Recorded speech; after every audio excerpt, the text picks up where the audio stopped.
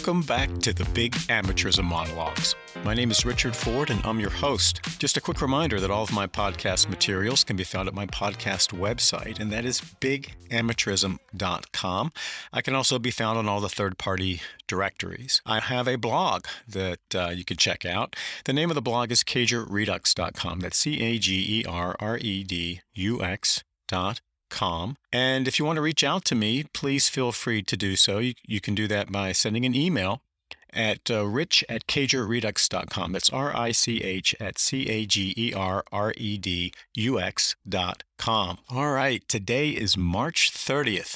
2022, and we are in the midst of a money and media feeding frenzy in college basketball, unlike anything that we have experienced in recent memory, and that is driven in large part by the historic matchup coming up on Saturday between Duke and UNC in the Final Four. And on the other side of the Final Four bracket, we've got two blue blood heavyweights going at it as well with Kansas and Villanova. So if you're CBS, Turner, the NCAA, all of their corporate partners and champions and all of the various vultures that swirl around the Division I men's basketball tournament every year, this is as good as it gets. And every layer of the big-time college sports ecosystem is squeezing value out of this historic opportunity. And as this exploitation orgy plays out over the next several days and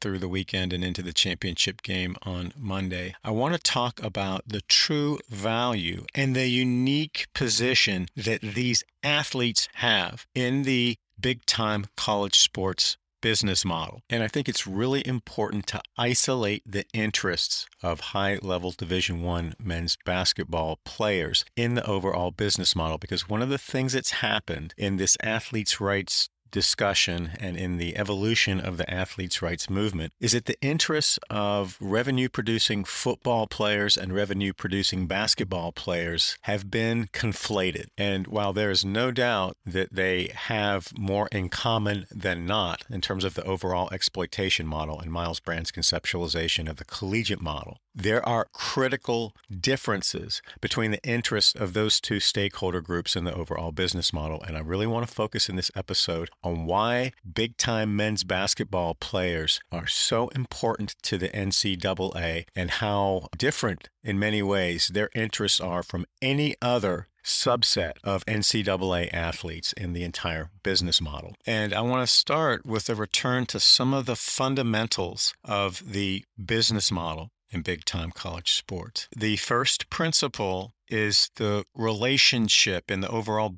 business model between the big-time powerful football products and the big-time powerful basketball products. And remember, we've talked so much about this Board of Regents decision in 1984 when big-time football sued for its financial freedom under antitrust laws and won. And after that historic decision, big-time football does its own thing. The NCAA has absolutely nothing to do with any of the revenue streams that come out of big-time football. And after Board of Regents, the NCAA was left with its consolation prize, which is the March Madness tournament, the Division I men's basketball tournament. The NCAA started almost immediately after Board of Regents, just exploiting and marketing the ever-living hell out of that single tournament because it was the only source of revenue that the NCAA had after it lost its football empire. And since 1984, the NCAA, through relentless promotion, advertising, branding, marketing, and partnering with some of the most powerful corporate entities in America, has transformed this tournament into one of the most important sports and cultural events of the year. And in 1994, the NCAA began the massive long-term escalating contract format for exploiting the revenue in March Madness. And that was with CBS and CBS alone. Then in 2010, Turner came on board. But you've had a series of these astronomically valuable contracts. I think the total value of all these contracts into 2021 was $20 billion.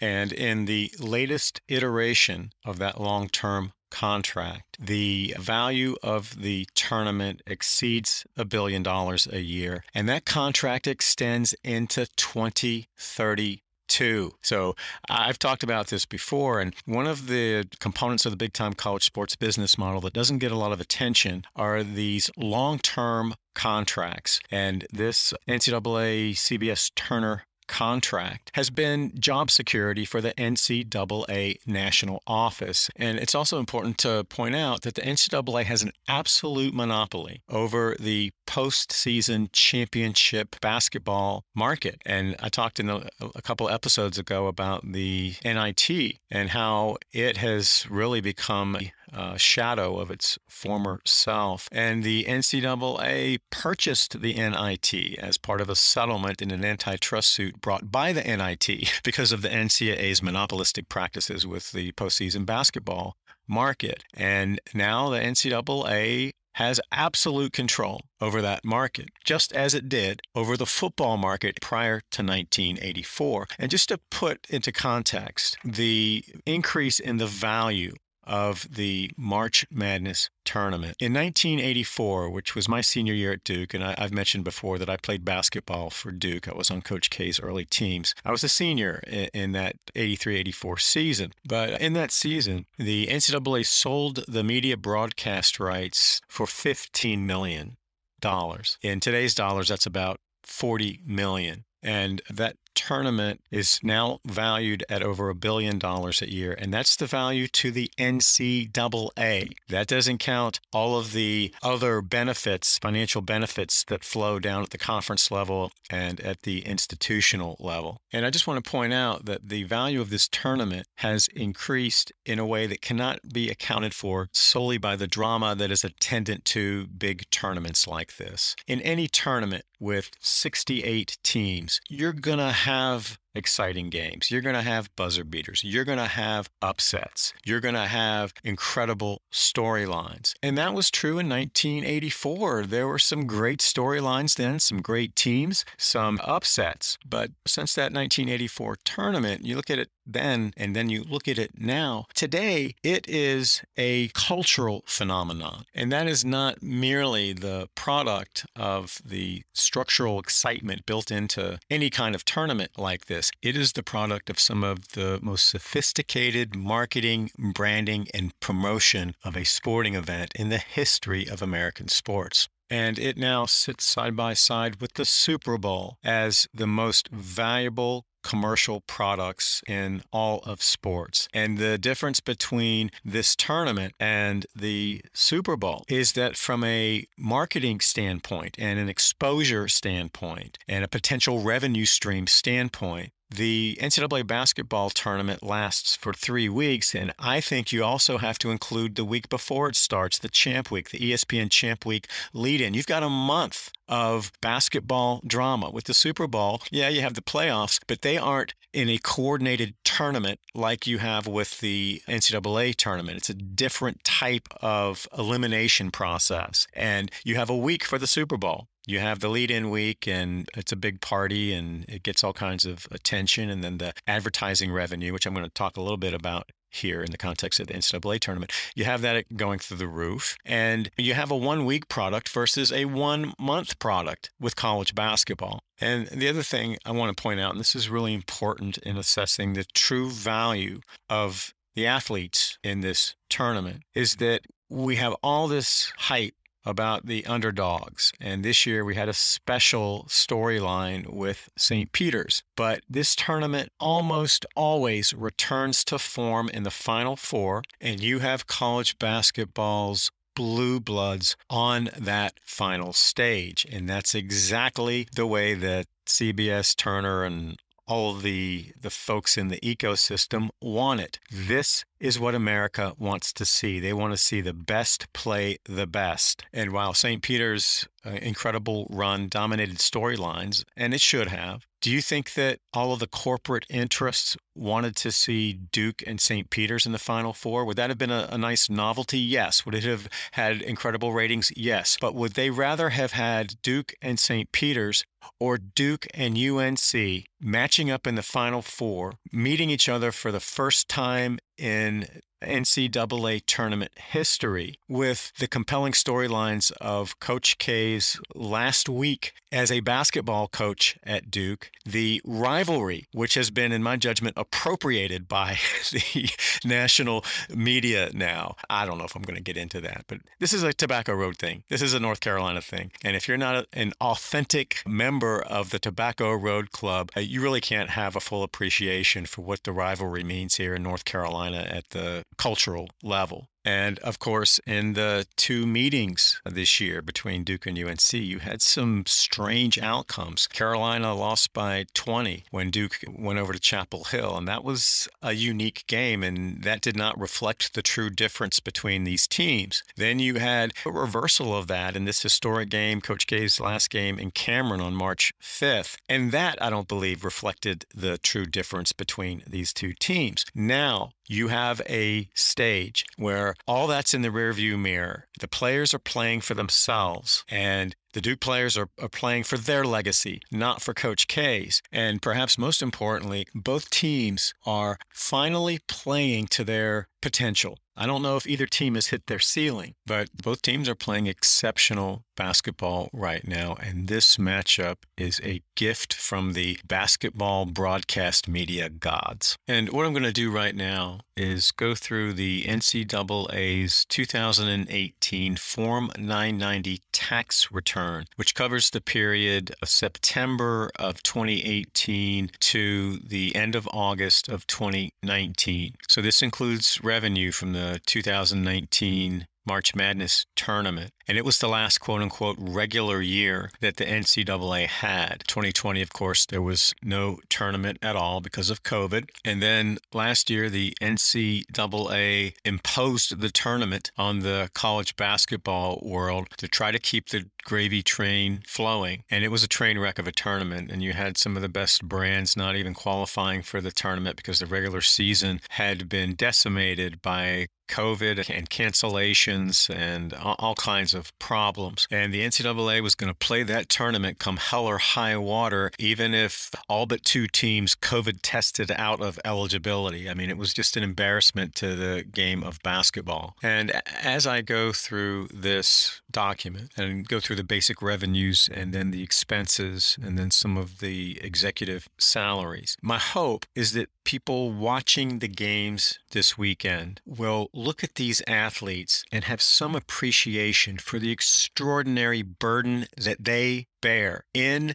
the big-time college sports marketplace. And if there's one thing that I hope for in the takeaway from this episode, it's that these athletes, these high-level men's basketball players, play a unique and critical role in the NCAA business model. And when I go through how this money is spent, I want you to understand that not a penny of the money that underwrites these expenses comes from Alabama football or Ohio State football or Clemson football or Oregon football. Not one penny. All these expenses are paid by UNC basketball, Kansas basketball, Duke basketball, Villanova basketball, the Blue Bloods, the perennially successful teams that drive the value in this multi-billion-dollar contract between the NCAA and CBS Turner. And I'm going to talk about the ways that the NCAA just plasters its logos, its garbage all over this tournament. But as I talk about that propaganda campaign, I want to contrast it with the complete absence of any NCAA logos or trademarks or product or propaganda during the college football playoff, because the college football playoff has absolutely nothing to do with the NCAA because of Board of Regents. And the CFP is developing its own brand, its own logos, its own identity. And I think it's going to take a long time before consumers have that identity, that brand connection between the CFP and Power 5 football that they have between men's basketball and the NCAA. And I think that speaks to the power and effectiveness of the NCAA's decades-long branding campaign and their propaganda. So let me get to this Form 990 and go through some of these line-itemed expenses. And one of the things that stands out, or it does to me at least, the NCAA says that 95 cents on the dollar from the revenue that it generates goes back to enhancing the student-athlete experience. And when we walk through some of these numbers, I want to keep that in mind as well. But when you look at the total amount of money that goes back to member institutions in the form of grants, and that means money that comes directly to the schools that they can spend any way they want to. The NCAA doesn't tell schools how to spend this money. They have some categories of funds that they identify for these distributions, but outside of some limited reporting requirements, there's really no enforcement mechanism to track how this money is spent. But for 2018, the total revenue for the NCAA was about $1.1 billion, and almost $900 million of that came directly from the CBS Turner contract. Then you had another 170 million coming in from ticket sales. They combine that with the NIT, but you're looking at about $1 billion of that 1.1 billion that is directly attributable to the March Madness basketball tournament. But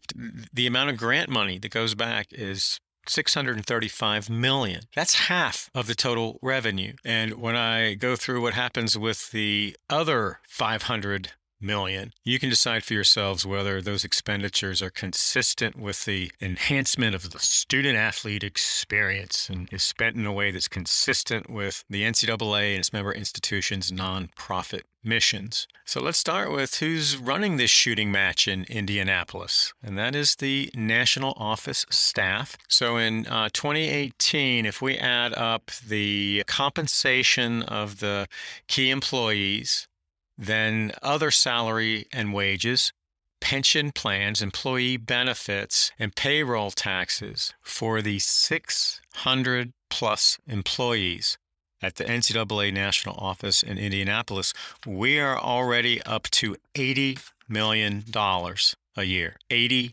million a year. Again, paid exclusively from the labors of the big-time basketball players, like the athletes that you're going to see this weekend in the Final Four. Now, to put a finer point on these salaries, I want to go to the Schedule J of this Form 990 tax return, which requires the NCAA and all nonprofits to identify their officers, directors, trustees, key employees, and highest compensated employees. At the top of the list is none other than Mark Emmert, the president of the NCAA. And this is the man who is the titular head of the NCAA and Power Five's war against revenue-producing athletes. And he has taken to the halls of Congress. His lawyers have taken to the highest courts in the country. His lobbyists have taken to the back rooms in the Senate primarily, but also in the House, to pump NCAA propaganda and outright lies, to have those lies protected through federal legislation or through a favorable ruling in a federal court case. And that's exactly why they appealed this Austin case. The NCAA appealed this case, not the athletes. The NCAA took that case to the United States Supreme Court, believing that it was going to get absolute antitrust immunity. And Mark Emmert was out there being the face of those fundamentally dishonest power plays that, if successful, would have ended the athletes' rights movement. How much does Mark Emmert get paid for serving that role as the standard bearer for NCAA propaganda and lies? He gets paid $2.7 million, or he got paid that in the tax year 2018. In prior tax years, he was making close to $4 million, and every penny of that indefensible salary is paid exclusively from the labors of the athletes that you're going to watch this weekend in the Final Four. So let's go down the list. Donald Remy, he's no longer with the NCAA. He left in April of 2021 to take a position in the Biden administration. But Donald Remy was right there with Mark Emmert. They were two peas in a pod putting together this strategy, this inside the beltway strategy to eliminate the athletes' rights movement. His title was Chief Operating Officer, but he's an attorney and he is connected in Washington, D.C. circles. And he was making $1.3 $3 million a year before he left the NCAA. Let's see. And then going down the list, the bookkeeper. The bookkeeper always gets paid a bunch of money. So the NCAA's bookkeeper, Kathleen McNeely, made almost $700,000 in 2018. And then let's see, Dan Gavitt, Mr. Basketball guy, Senior Vice President. He has a nice title. He's making, or made in 2018, $600,000. Joni Comstock, she and Gavitt were at the center of the women's tournament debacle last year because they're supposed to be responsible for that tournament. So Ms. Comstock was making $600,000 a year. And then just down the list, Executive Vice President, $550,000. Vice President, $542,000. That's John Duncan, who's the head of infractions and enforcement. That's what you get for running the NCAA's corrupt infractions and enforcement process. $500,000 a year. Kevin Lennon has been a human talking point and has testified at these antitrust cases, and he just says whatever needs to be said to try to preserve the status quo. He's a vice president making $500,000. All these people have vice president titles. There are all kinds of vice presidents or executive vice president. That's a pretty nice title to have at the NCAA because you're going to be upwards of $500,000 a year if you're in that category. Let's see. Brian Hainline, the chief medical officer in 2018, was making over $700,000 a year. And then we got some more executives, $400,000, $450,000, $400,000, $450,000.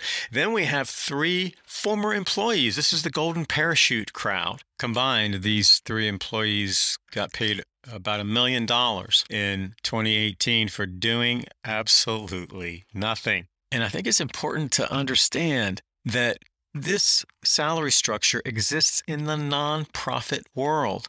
And I think if you took this salary structure to other executives in nonprofits in different sectors, they would say it doesn't pass the blush test. But don't expect the university presidents and chancellors to come running in demanding an accounting to know where this money is really going and why these people are making so much money. They've turned a blind eye to these corrupt salaries and these absurd positions in the NCAA national office and its executive staff. And that happened in 2003 when Miles Brand, one of their darlings, a former university president, became the president of the NCAA. Mark Emmert is also a former university president. The Code of Omerta has been operating pretty well for Mark Emmert. And nobody's looking under the rocks at the NCAA national office. Where's the curiosity? And again, every penny of the salaries I just identified is paid from the labors of the top basketball programs in Division I. They're mostly in the Power 5. Villanova is a Big East product, and it's been the standard bearer for the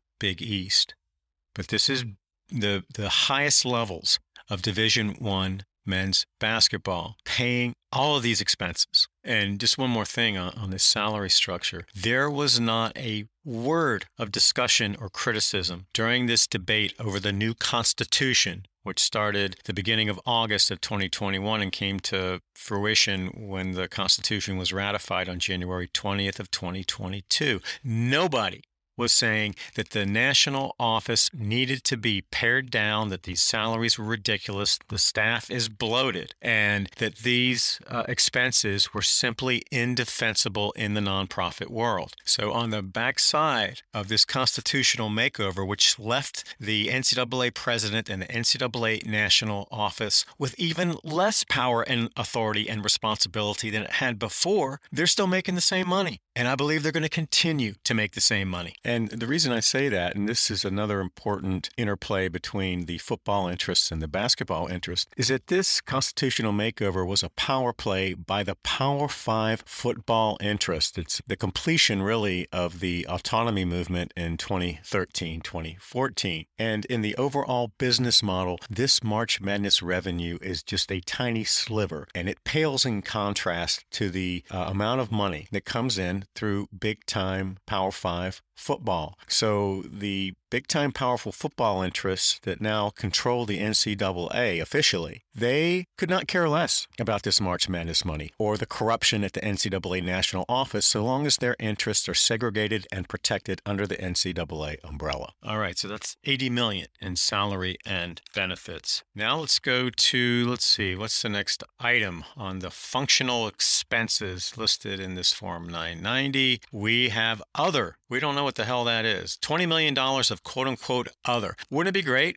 if there was some curiosity about that money? Where are these university presidents or the people in this constitutional committee or this transformation committee calling for a forensic accounting of the NCAA national office? And where the hell is the IRS? And then we have legal expenses and lobbying fees. And I want to talk about both of those because it's so important to isolate those two expenses, because it's through those two national office initiatives, and their legal fees are part of a campaign to try to get issues in front of federal courts that will result in favorable rulings that will protect the business model. Even though they claim about besieging and frivolous litigation, and they're being hauled into court against their will, that's not how they played the Austin case. That's not how they played it at all. They used that as a first strike weapon through the appellate process to get to the U.S. Supreme Court their claim that they should have absolute immunity from fair competition laws. And they lost. I just want to say again, I've made this point many times in this podcast. When you look at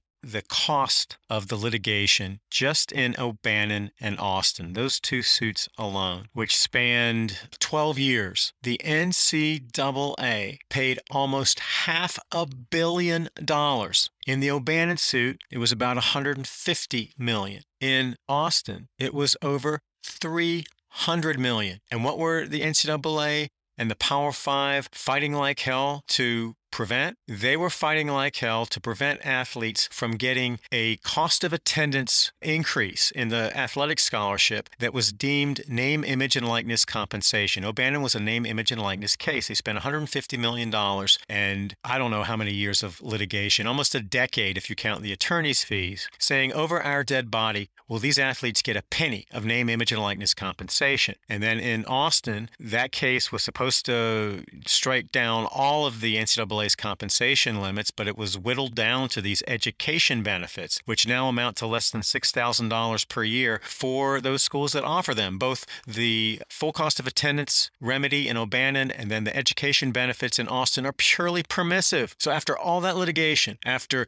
$500 million in line in the sand litigation by the NCAA and Power Five, the athletes have the opportunity to have these two modest benefits. But they're not guaranteed. The institutions don't have to provide them. And nearly every penny of that $500 million that went to legal fees and settlements in those two cases was paid from NCAA revenue, which means it was paid from money made from the labors of the very athletes that you're going to watch this weekend in the Final Four, the high-level Division I men's basketball players. The Power Five football interest kicked in only a nominal sum on the backside of Austin to pay the athletes' attorney's fees. That was their sole contribution. And the NCAA has paid those settlements and those legal fees from reserves in NCAA accounts. Again, from men's basketball, not from big-time football or from any other product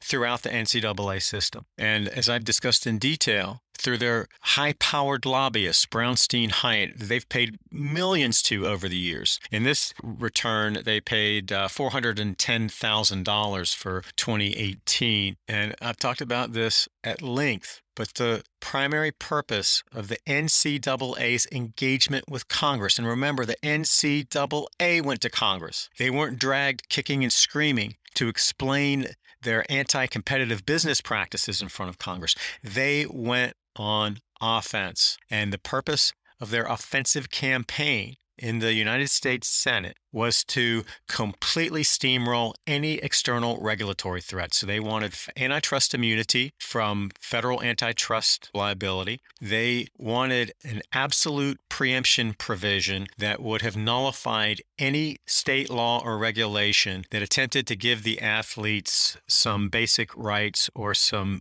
basic compensation, and anything that conflicted with the NCAA's regulatory power. If they had gotten preemption, all those state laws would just be wiped off the books and they would be gone forever. They couldn't come back. And then they were also asking for a declaration from Congress that athletes could not be deemed employees of their university. That is what I mean by the war against revenue-producing athletes. Those three things that go to protect the business model are only relevant to the sports and the athletes who actually generate revenue and could actually compete in an open marketplace with the excessive salaries that all these people are getting, from the NCAA national office down to athletics department personnel at Power 5 universities, and some of these ridiculous coaching salaries. All of those revenue streams would be at risk in the eyes of the in-system stakeholder beneficiaries if these athletes who provide the value in the big-time college sports marketplace had access to the same economic freedoms as the in-system stakeholder beneficiaries have. That's the long and short of it. And these federal protections and immunities would have made it impossible for these athletes to have their basic economic rights protected, and it would have been game, set, match. All that runs through NCAA lobbying. And the ultimate irony in the NCAA's lobbying and litigation campaigns in their war against revenue-producing athletes is that the athletes that you're going to watch on Saturday in the Final Four pay for all of those expenses. They are literally funding the weapons that have been used against them in a war against revenue-producing athletes, and that war has very uncomfortable racial connotations. And I'm going to talk about that in a little bit. But it's also critical to understand that the in-system stakeholder beneficiaries haven't changed their tactics or their values one iota, despite what has happened since the summer of 2021. In September of 2021, after the Austin decision, after the NCAA was forced to dump all of its nil garbage at the feet of the institutions, the NCAA and the Power 5 had representatives sitting behind microphones in the House of Representatives at a hearing on September 30th of 2021. And I've talked quite a bit about that. I did an episode, actually several episodes on that. And Linda Livingstone, the Baylor University president, a Power 5 school, was sitting behind a microphone asking for all three of these federal protections and immunities. You would think that after Austin, you would think that after the nil debacle, there would be some introspection, some sense of, wait a minute, we're getting some messages here that we really need to listen to, so we need to step back and maybe rethink our strategy. No, they doubled down on the strategy that they brought into their campaign that began in 2019 to eliminate the athletes' rights movement. And in that hearing, Linda Livingstone and Mark Emmert, with the assistance of Republican NCAA Power 5 friendly members of that subcommittee, they all made the case that if revenues from football, men's basketball weren't taken and then redistributed to downstream beneficiaries like non-revenue and quote-unquote Olympic sport athletes and female athletes, then that would be a crime against college sports and against higher education. They took the beneficiaries of that transfer of wealth and turned them into victims and didn't acknowledge the value, the true value of the athletes who generate the revenue that they then take and send downstream. And Linda Livingstone, Mark Emmert, and NCAA Power 5 friendly Republican members of that subcommittee, they specifically invoked Miles Brand's conceptualization of the collegiate model as a financial framework for the business of big-time college sports. They didn't mention Miles Brand, but they invoked that framework, and that is based on the belief that there is a mandate, a duty to exploit revenue in football and men's basketball so that that money can be taken and sent downstream to quote-unquote participation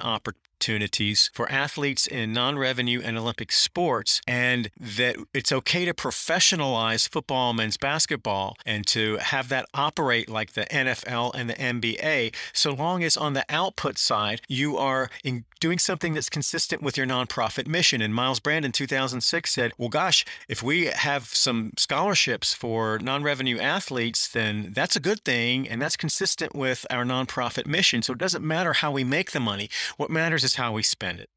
And that has been one of the biggest lies in big-time college sports since Miles Brand invented it in 2006.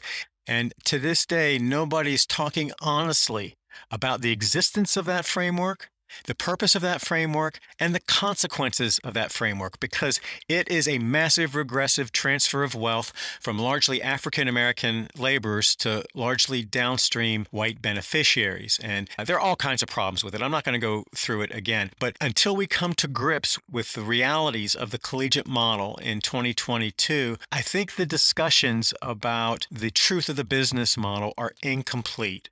We absolutely need that on the table. And I talked at length about the collegiate model in episodes 19 and 20, and then I believe it was episode 69. So you can go back and listen to those, and I go through the history in detail of the collegiate model and the context in which it was developed. And that's so important as well, because what Miles Brand was trying to do was reconcile this century-long tension between the mission and values of higher education and the increasingly professionalized, commercialized component that is big-time college sports.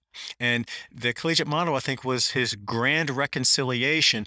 But on the backside of it, the consequence was that we have this massive regressive transfer of wealth, and nobody will talk honestly about that. They don't acknowledge that this is a purposeful financial structure that has been the bedrock of the big-time college sports marketplace since 2006. It actually existed before that, but it was ensconced into formal NCAA policy and practice in 2006. And the disconnection between the revenue-generating products and the educational mission of higher education has grown as a result of the collegiate model. And the burden that's been placed on these athletes, the extraordinary financial burden to underwrite the entire big-time college sports marketplace, makes it impossible for them to be regular students or to get a meaningful education. And then you add on top of that the NCAA's propaganda from this Olympic cycle that without NCAA sports, the quote-unquote Olympic sports, we wouldn't be able to field Olympic teams. How are those sports funded? They're funded by revenue from football and men's basketball. Football's not an Olympic sport, and college basketball players aren't really eligible to play in the Olympics anymore. So you have these two products that have nothing to do with the Olympics, funding all this Olympic development in the eyes of the NCAA, and that's an additional burden because in most countries in the world, that financial burden is borne by the government, not by private entities. So honestly, what more can you pile on the backs of these athletes? What more can you ask of them? And then you've got these people, Bob Bowlesby and Greg Sankey and Mark Emmert and Linda Livingstone, all saying, these athletes, look at everything they get. They should just sit down and shut up. They get some spending money for college, and they get meals. We actually feed them now. We didn't do that before, but now we really feed them the way they need to be fed, and they can go to the Student Opportunity Fund and get some money if they need some clothes because they didn't own a suit to travel with the team. So you guys, when they say you guys, when they put all these, look at how great they have it, narratives in place, they're talking about revenue-producing football and men's basketball players. That's it. And they're saying, sit down and shut the hell up because you don't know how good you've got it. So let's look at some of the other things that the athletes you're going to watch on Saturday and Monday pay for in this grand exploitation market. And I guess I want to say one more thing about the collegiate model. People often ask, well, what do you mean exploited? How are these athletes exploited? Explain that to me. It's very simple. When you look at Miles Brand's conceptualization of the collegiate model, and when you take money from the people who earn it, all the money, all of it, from the money from the people who earn it, and then you send it down to a class of beneficiaries that is comparatively affluent and comparatively better off, that is exploitation. When you steal the labor and the fruits of that labor from a class of workers in this country, and you pay them far below fair market value, that is exploitation. And in that statement, I'm conceding that the athletic scholarship is indeed a form of payment. The NCAA denies that, but it is a form of payment, and it is outright pay for play, and it has been since 1956 and the advent of the full athletic scholarship. But that's not adequate compensation, and the U.S. Supreme Court explicitly said that the problem with the business model is that these athletes are being paid below fair market value. Their wages are suppressed. Their liberties are suppressed below what their talents would bring in an open and free and fair market. That is exploitation. So let's continue down the list. We've got $16 million, almost $17 million in quote unquote travel. Now, that's not broken down, but we do know because of some of the other disclosures in this 533-page tax return that the NCAA president and certain of its executives are flying in private jets. And who knows where the hell they're going? Who knows who's on those planes? And in that regard, I want to know who's going to be in the NCAA hospitality suite at the Final Four. That also is paid by the basketball players. The private jetting is paid by the basketball players. The conventioneering is paid by the basketball players. Let's throw that in there too. So how much was that in 2018? That was, that was about $7 million. So with travel and conferencing and committeeing and conventioneering, you had $23 million. That's a lot of money. All of it paid by high-level Division I men's basketball players. Again, this type of spending is begging for an explanation, begging for some accounting, begging for someone in the system to put pressure on this national office to explain where the hell this money actually goes. And then all of this insurance, this catastrophic disability insurance that the NCAA brags about as this wonderful benefit for athletes. It has a $90,000 deductible, by the way. So I'm not sure how valuable that actually is. But you have the NCAA just propagandizing that. That costs $21 million a year, and it applies to athletes in every sport in all three divisions, yet it is paid exclusively by revenue generated by high-level Division I men's basketball players. And then the last item of functional expenses I want to talk about are the propaganda campaigns that the NCAA runs, and they do that through two firms. It looks like in 2018, they listed this firm that had been on prior Form 990s called Bully Pulpit Interactive, LLC. It is a propaganda machine, inside the Beltway propaganda machine, and they focus on political issues for the most part, but they have been doing positioning, public positioning, and public relations work for the NCAA for a long time, and they get paid a bunch of money. They got paid, $6 million in 2018. And then just this past year, the NCAA brought in this sidearm sports company to do a makeover of their website, and it's a much better website. It's very sophisticated. And that's run by, I think it's either IMG or Learfield Sports. I can't remember which. But they have an affiliation with one of these mega sports marketing companies, or they're a division of one of these mega sports marketing companies. And over the last several years, the NCAA has paid tens of millions of dollars to groom its public image and to produce the most sophisticated propaganda that it can possibly produce to pursue its corrupt business interests. And that NCAA website is it is a textbook study in propaganda. And I've talked about that quite a bit. I mean, that could be the subject of an entire podcast, tying it into propaganda studies and how the bigs, the big tobacco, big pharma, big gambling, big amateurism, how they influence public opinion. And it's through these very sophisticated marketing and branding campaigns and public positioning campaigns that they get all their false narratives and their lies into the public consciousness. Now I want to turn to a couple of other categories of expenses that are in this 990 tax return or included in some of the figures here. One are outright block grants to Divisions II and Divisions III. They do nothing to contribute to the bottom line. They draw down on the bottom line. None of those products make money or contribute to NCAA revenue streams. Yet they take a cut of March Madness money as essentially a block grant, and combined, that number's upwards of $75 million.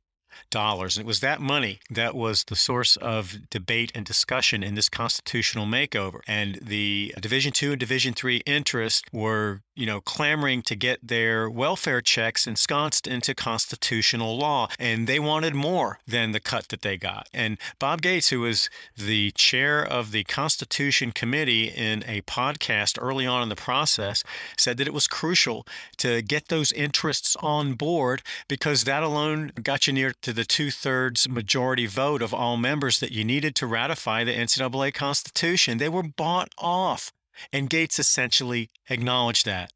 And that is a gravy train funded exclusively by revenue from the Division I men's basketball tournament. And the other thing is that revenue from March Madness also pays for the expenses for every single championship in every single sport except football, big-time football, because of Board of Regents, in every division. So on this Form 990, they list the Division I championship event expenses. That was $125 million in 2018. And that's for 90 sports, everything from men's and women's basketball down to fencing and water polo and some of the most obscure non-revenue sports that the NCAA sponsors. Every single sport has a championship, and the revenue from the March Madness tournament pays for every single one except for big-time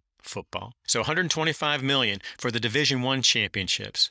For the Division II championship expenses, it was $30 million. For Division III championship expenses, it was $25 million. So we're pushing $200 million just for putting on championships in every sport throughout the NCAA in every division, all paid for by men's basketball players. Now, I want to turn to another component of this exploitation model, and that is that the individuals who are in-system stakeholders closest to these big-time products, and I'm talking about the coaches and the athletics directors, the Power 5 coaches and Power 5 athletics directors, and in this case, the Villanova coach and athletics director from the Big East. But all of these people benefit directly off of the performance of these athletes in the NCAA tournament. So I'm going to take the gaudy salaries off the table. Bill Self's, I don't know what it is, $6 million a year salary, whatever it is, and who knows what Coach K is making. And I'll just note here, I have some figures I'm going to throw at you. I can only do that for the public schools. So for UNC and for Kansas, I have some numbers. We don't know what those numbers are at Duke and Villanova, but I can assure you that what you're going to hear from these public schools is going to be very similar to what you would see with the private schools. But the coaches and the athletics directors get bonus payments for the performance of the teams that their schools sponsor in men's basketball. These bonus structures are really interesting. I could probably do a separate episode on that. I'm not going to go too deep in the weeds, but they basically are conduits to jacking up the salaries for the coaches and the athletics directors. As to the athletics directors in particular, it's just, I don't know how you defend this. They're just getting free money for things that they have nothing to do with directly. And this is a common tactic for Power 5 athletics directors. I talked about Ohio State athletics director Gene Smith's contract a couple of episodes ago. And these bonus structures really are geared towards football, men's basketball, and women's basketball. There are some payoffs for success in the other sports, but those are the three products where the athletics directors and the coaches could rake in some serious bonus money. And I just want to make an observation here. When you're looking at the salary structures for the high-profile coaches, the kind of imperial coaches like Bill Self and Coach K, Jay Wright, Hubert Davis one day, he's not there yet. But when you look at the salary structure for the coaches, they make so much money outside of the bonuses that I don't think that the bonuses have any motivational impact. I wouldn't think so. I mean, they still get paid pretty good money. But compared to the money that they're making in their base compensation, it's not that big. That's not true for the athletics directors. This bonus money can add up, and it can really jack up the income of these athletics directors. And there are different ways of doing it. So I only have 2 examples here, and I'm going to start with Kansas. So I guess I'll just start with Bill Self's contract. And he did a lifetime contract. It got a lot of attention, and I didn't do all the math. I think it looks like about $6 million in basic guaranteed income, and then he gets camp money, he gets some bonus money. And it's interesting the way that they structure this. Again, this could be an entirely separate episode, and I may pull some more contracts to talk about, how these things are put together. But the bonus structure in Self's contract says, let's see, it's called incentive payments, and he gets payments if Kansas wins the Big 12 regular season, the Big 12 tournament championship, and he gets a nice payment if he's the Associated Press Coach of the Year. But then with respect to the NCAA tournament, if they just make it to the tournament, Self gets $50,000. Then if they make it to the Sweet 16, he gets another $100,000. And then if he makes it to the Final Four, he gets another $150,000. Then if he makes it to the championship game, he gets another $200,000. So that's $500,000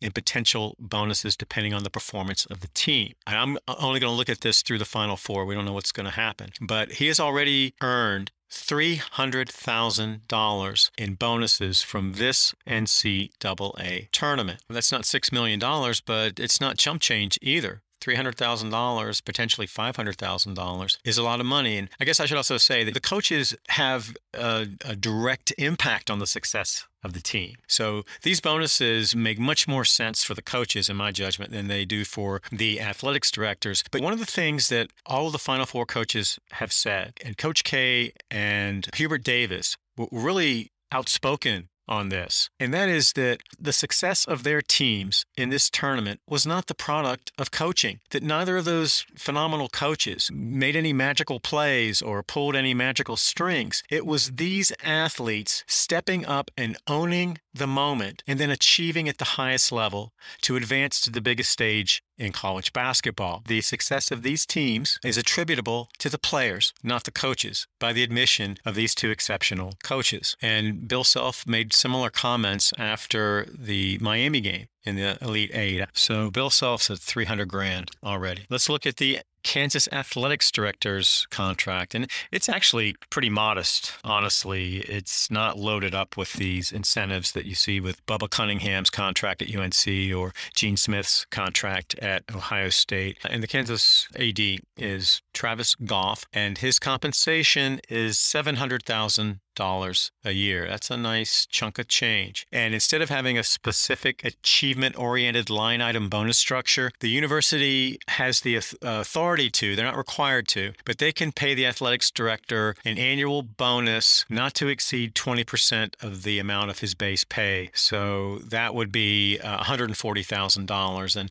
given Kansas's success in basketball alone, I think there's a decent chance that he would get that bonus. I'm not sure what Kansas has done in other sports and all that. So let's go to UNC, and I couldn't get an actual full copy of Coach Davis's contract. There's like a fact sheet that they published, which shows the basic components and the bonus structure. So Davis gets a nice base salary, and these salary structures are a little misleading because the base salary really isn't the salary. There are other types of payments that come in that really dwarf the actual base salary. So Davis's quote-unquote base salary is $400,000. He gets a supplemental $600,000 for $1 million, and then there's another provision that allows him to get about $750,000 from shoe companies. But in the bonus structure, let's just look at what it does here. And these are, for the coaches, these bonuses are cumulative. You add them up. So you get paid the amount of money corresponding to the round in addition to the other rounds that you win. With Bubba Cunningham's contract, it's not cumulative. You get paid the sum of the highest round they advance to. But for Davis, in the NCAA tournament, he gets $25,000 just for making the tournament, $75,000 for the round of 32, $75,000 for the Sweet 16, $200,000 for the Elite Eight, and $200,000 for the Final Four. And then if he wins the national championship, if UNC UNC wins the national championship, it's $250,000. So far, Davis has earned $575,000 in bonuses. And again, he's a coach, so he's a lot closer to the success of that team than the athletics director. But again, he has said outright, this is about the players this year. It's not about the coaching. So now let's turn to Bubba Cunningham, the UNC athletics director. And let's see, annual compensation, he's at $740,000 in base pay. And then I'll also note that UNC throws in another form of compensation called the Longevity Incentive Compensation Award. So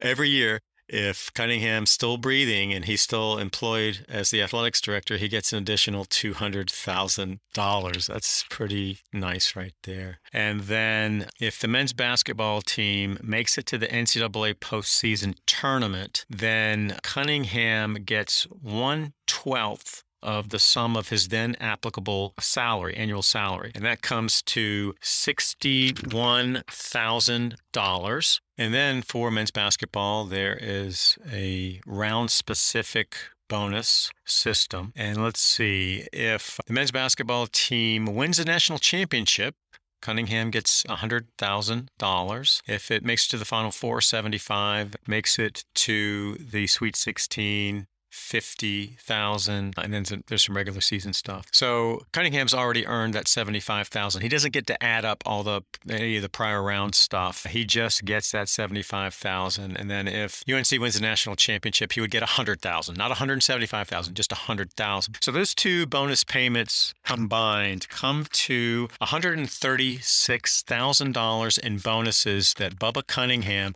has already earned off of the men's basketball team. So at UNC, between Davis and Cunningham, those two men have already earned $711,000 in bonus payments for the performance of the UNC basketball team in the NCAA tournament. In Kansas, Bill Self and the athletics director have earned a total of $440,000 off of the performance of the Kansas basketball players. And again, we don't have the contracts for the coaches or the ADs at Duke and Villanova. I'd be shocked if they were substantially different. I'm sure there are bonus incentives in both of those contracts. So I want us to hold on to those numbers. I'm going to come back to them in a little bit. And next, I want to fold in some market data information and some advertising revenue data information that is just eye-popping and speaks to the extraordinary value of these particular products, these four particular products, Duke, UNC, Kansas, and Villanova men's basketball. And there's an article in Sportico. It's dated yesterday, March 29th, by a guy named Anthony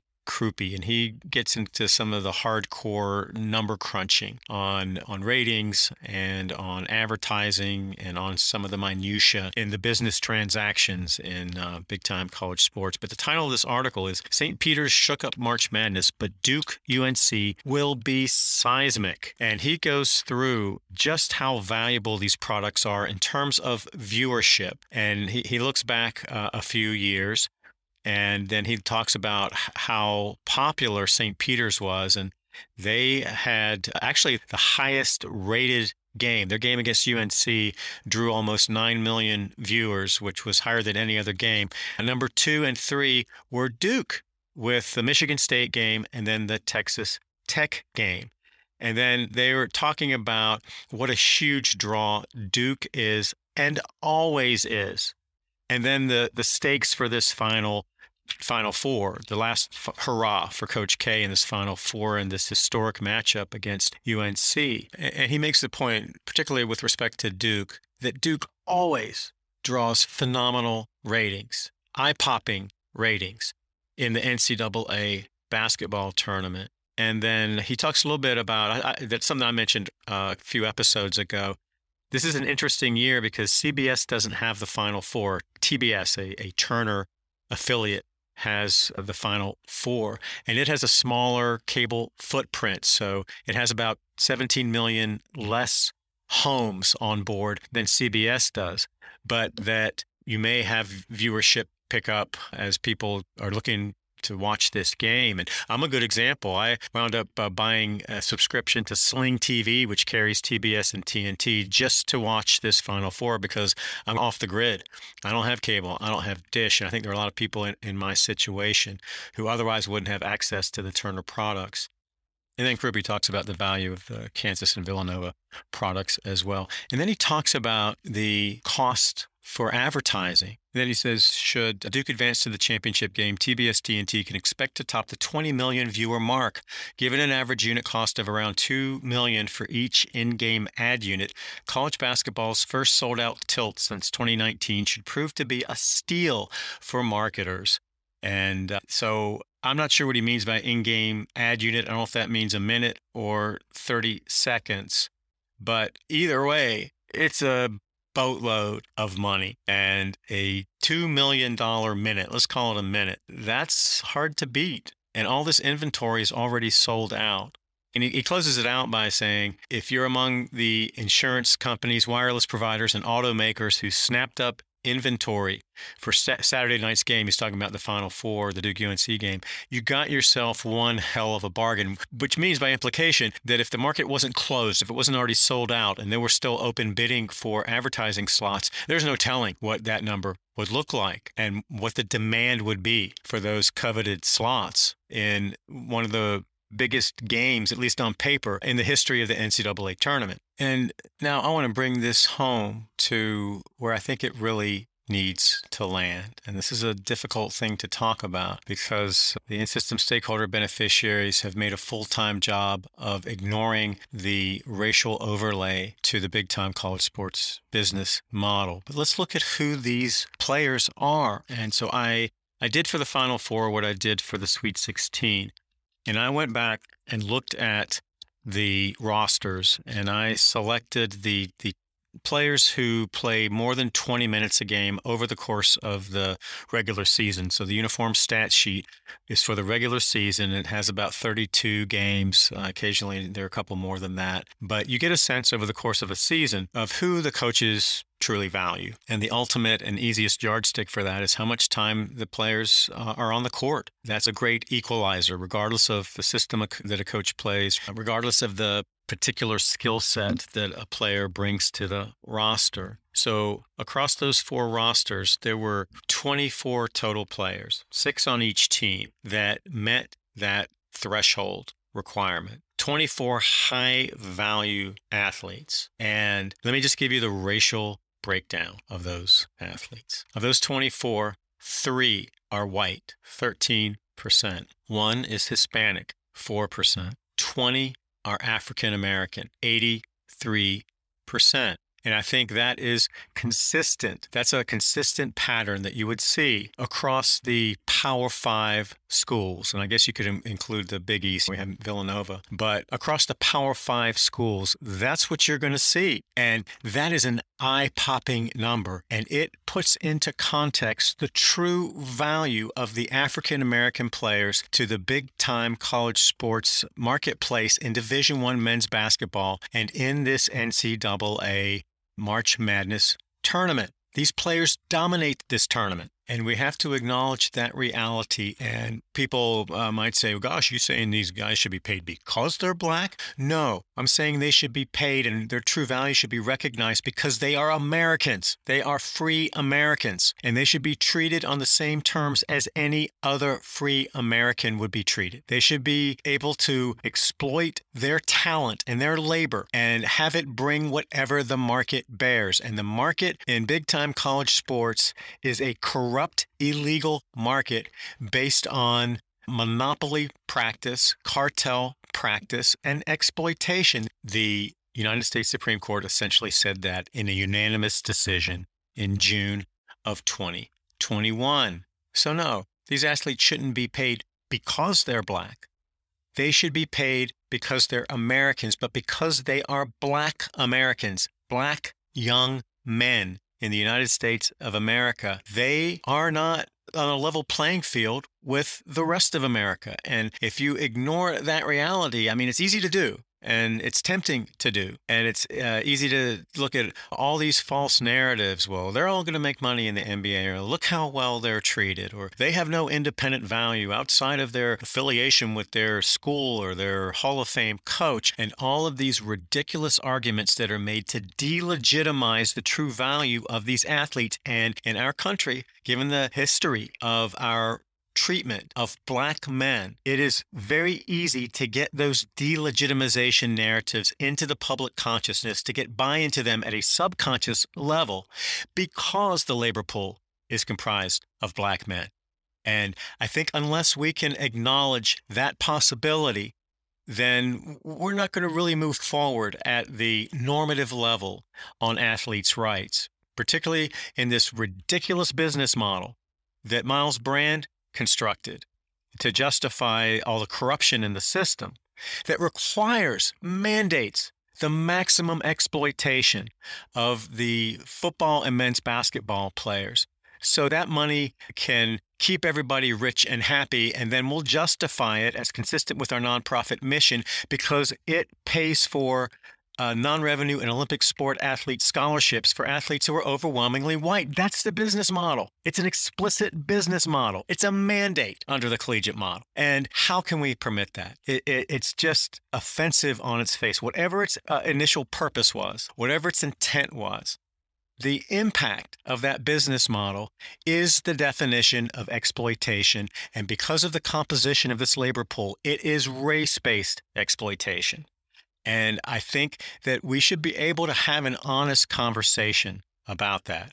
But we get all these brushback pitches. So again, I'm going to get into all these myths and false narratives and then really dive into the race issues in other episodes that I think I'm going to get to sooner rather than later. But to close this out, I just want to make a couple of observations and then pose a couple of questions. And wouldn't it be nice if the coaches, the Final Four coaches, in their pre-Final Four press conference, issued a statement that they wanted to have a joint press conference. And they sat down and they acknowledged some of the realities of the business model that I discussed in this episode. And they said, this is wrong. It's just wrong. It's un-American, and we're not going to participate in it. And we are going right now to pledge to give our athletes, particularly those athletes that are the high-value athletes and drive the value in this entire tournament. We're going to give them a bonus. They're going to get the same bonus that we get and that our athletics directors get. And we're going to take all that bonus money and then pay these players the average of all of those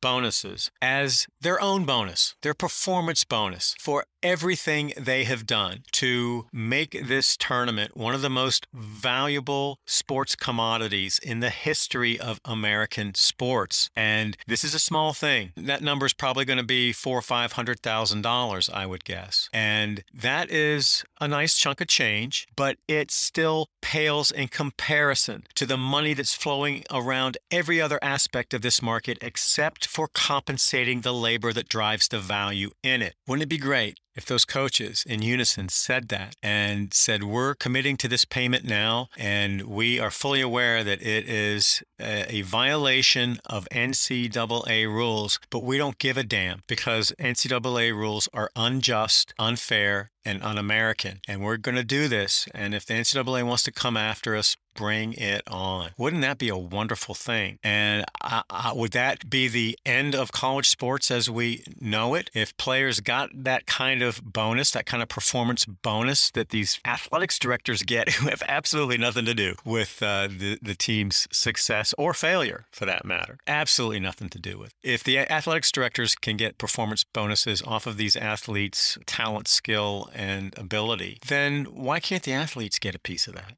Instead of a Barca lounge or a video gaming set, the tournaments are allowed to give some swag to the players. And yeah, it's a nice little thing, but do you think they'd rather have $500,000 in a bonus check or a $300 recliner? And I think an important component of that message would be that we can make this commitment and these athletes can get these bonus checks, these performance bonuses, and it is not going to interfere in any way with our enjoyment of this tournament or diminish any of the storylines that have the potential to make this a really special Final Four. None of that has to change. All we're doing is bringing a little integrity to this dysfunctional market. And we're saying to these exceptional athletes who have brought their universities to a worldwide stage and all the benefits that flow from that stage, we're just saying to those athletes, here's a little token of our appreciation. We understand your value. We appreciate your value. And we're just going to stop the insanity, the true madness in March right now. And we're committing to these bonuses, and then we will commit to you that we, together and individually, will work as hard as we can to make this symbolic gesture a system-wide philosophy that treats you as free Americans. Wouldn't that be beautiful at the Final Four? All right, so with that, I'm going to close this thing out. And as always, I want to thank you for joining. It's an honor and a privilege to have you. And I hope to have you back for the next episode of the Big Amateurism Monologues. Take care.